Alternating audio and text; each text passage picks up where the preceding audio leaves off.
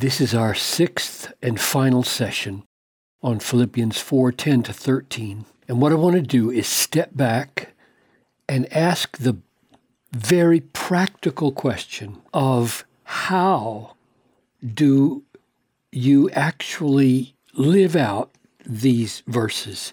Paul says, I know how to be brought low. Well, how do we? That's what I want to answer. How do we? How do we experience misery? And I know how to abound. How do we abound? And in any and every circumstance, I've learned the secret. How do I live the secret? How do I actually practically this afternoon or tomorrow live the secret of facing plenty and hunger? How do I go about being hungry by this secret and being rich and having plenty by this secret, having abundance and need? I can do. Really, I can do? How do I do it? How do I do all things through him who strengthens me? So, Father, as we step back now and walk through how to be miserable and how to have much in such a way that we never lose our contentment in Christ. That's the miracle we want. Guide us, I pray, in Jesus' name. Amen. So what I'm going to do is walk through the question of how do you go about hungering? How do you go about being brought low? How do you go about being in need? That's the first half, 6 steps. And then we'll go back and do it again. How do I go about abounding? And how do I go about having plenty? And how do I go about having abundance? In fact, I think the way I have it set up is that we'll take the positive first. So here they are. These are my 6 steps, each of them based on a text in Philippians. So this is the big picture. Number 1, freely admit to God that you do not deserve this abundance that is coming to you, and realize that it is all of grace. So here's Philippians 1:7. It is right for me to feel this way about you because I hold you in my heart, for you are all partakers with me of grace. We live by grace. We do not deserve this abundance. It's grace. Step 2. Give thanks for the abundance as utterly undeserved. So thanks. Do not be anxious about anything. I'm at 4:6. Do not be anxious about anything, but in everything by prayer and supplication with thanksgiving, let your requests be made known. So thanksgiving is our response to the coming abundance that we are learning how to receive. Third, based on Philippians 1:29, call to mind how freely, at any moment, God could replace this abundance with suffering, since both are his gifts. For it has been granted to you that for the sake of Christ, you should not only believe in him, it has been granted to you, given freely to you, that you should believe in him and suffer for his sake. So at any moment, this abundance that we are trying to receive with contentment could be taken away. Realize how fragile it is and how God has appointed it for now. Fourth, call to mind the supreme, all-satisfying value of Christ. Remember I said Philippians 3:8 was right at the heart of the secret that Paul had learned to contentment in all things. So it's going to figure in both how to abound, which we're talking about now, and how to be miserable, which we're going to talk about in a minute. So step 4, call to mind the supreme value of Christ from Philippians 3:8. I count everything as loss because of the surpassing worth of knowing Christ Jesus my Lord. Step 5, consciously count the abundance coming to you as rubbish. compared, it's not rubbish in and of itself, but compared to the value of Christ, count it as rubbish. For his sake, I have suffered the loss of all things and count them as rubbish, that I may gain Christ. And then, sixth step, enjoy the abundance. God is giving you a season of abundance. Receive it as a gift from God and a taste of his goodness. Find God in it. It is from God and is something of God in its goodness. With contentment that receives the gift joyfully, but rests so fully in the superior worth of Christ that even if the gift were taken away, the contentment would remain.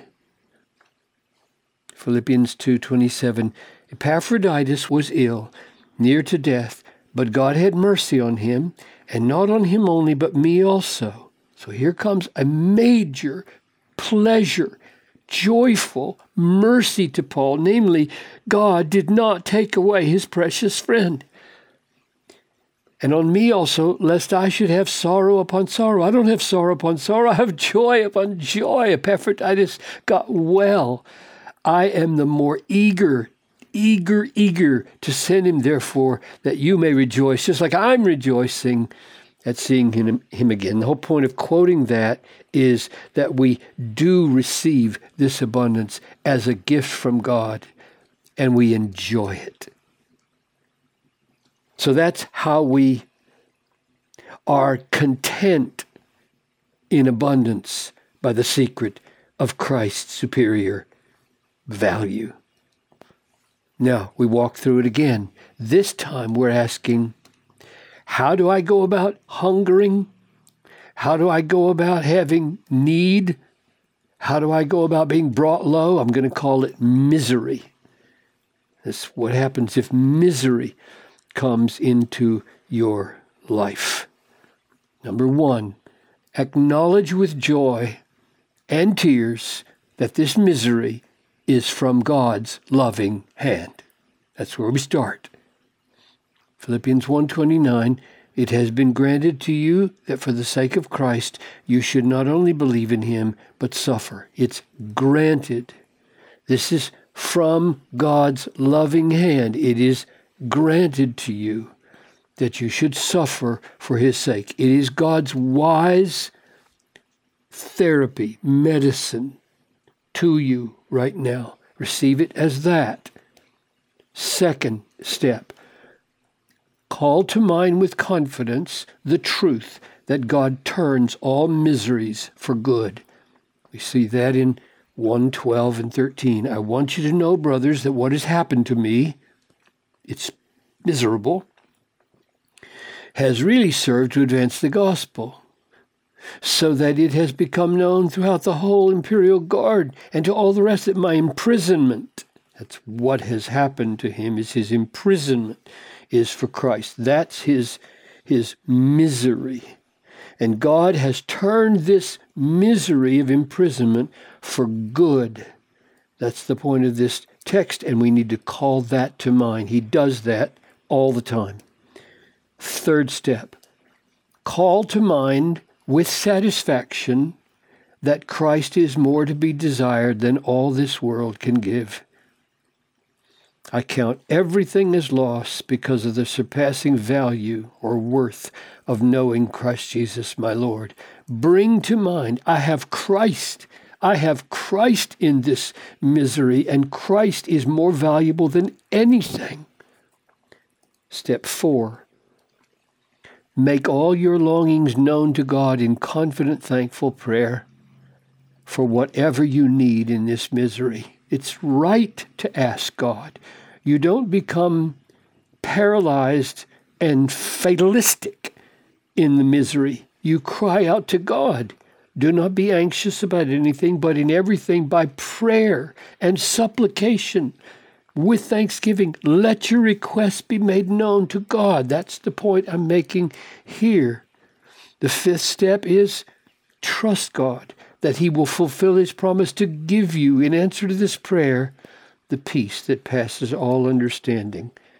And the peace of God, which surpasses all understanding, will guard your hearts, guard them from discontentment and anger and frustration, bitterness, and keep you in that secret, that miraculous secret of contentment in the face of misery. And finally, number 6, rest in the fellowship of Christ, that whether this present misery leads to life or death, you are content.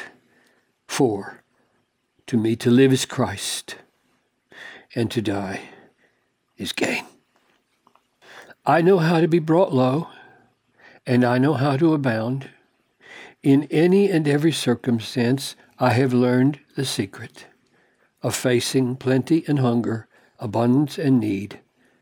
I can do all things through him who strengthens me. And in those 6 steps for abundance and steps for need, I believe we are acting the secret. We are doing the know-how. We are doing the I can do all things. May God work it in us for his glory.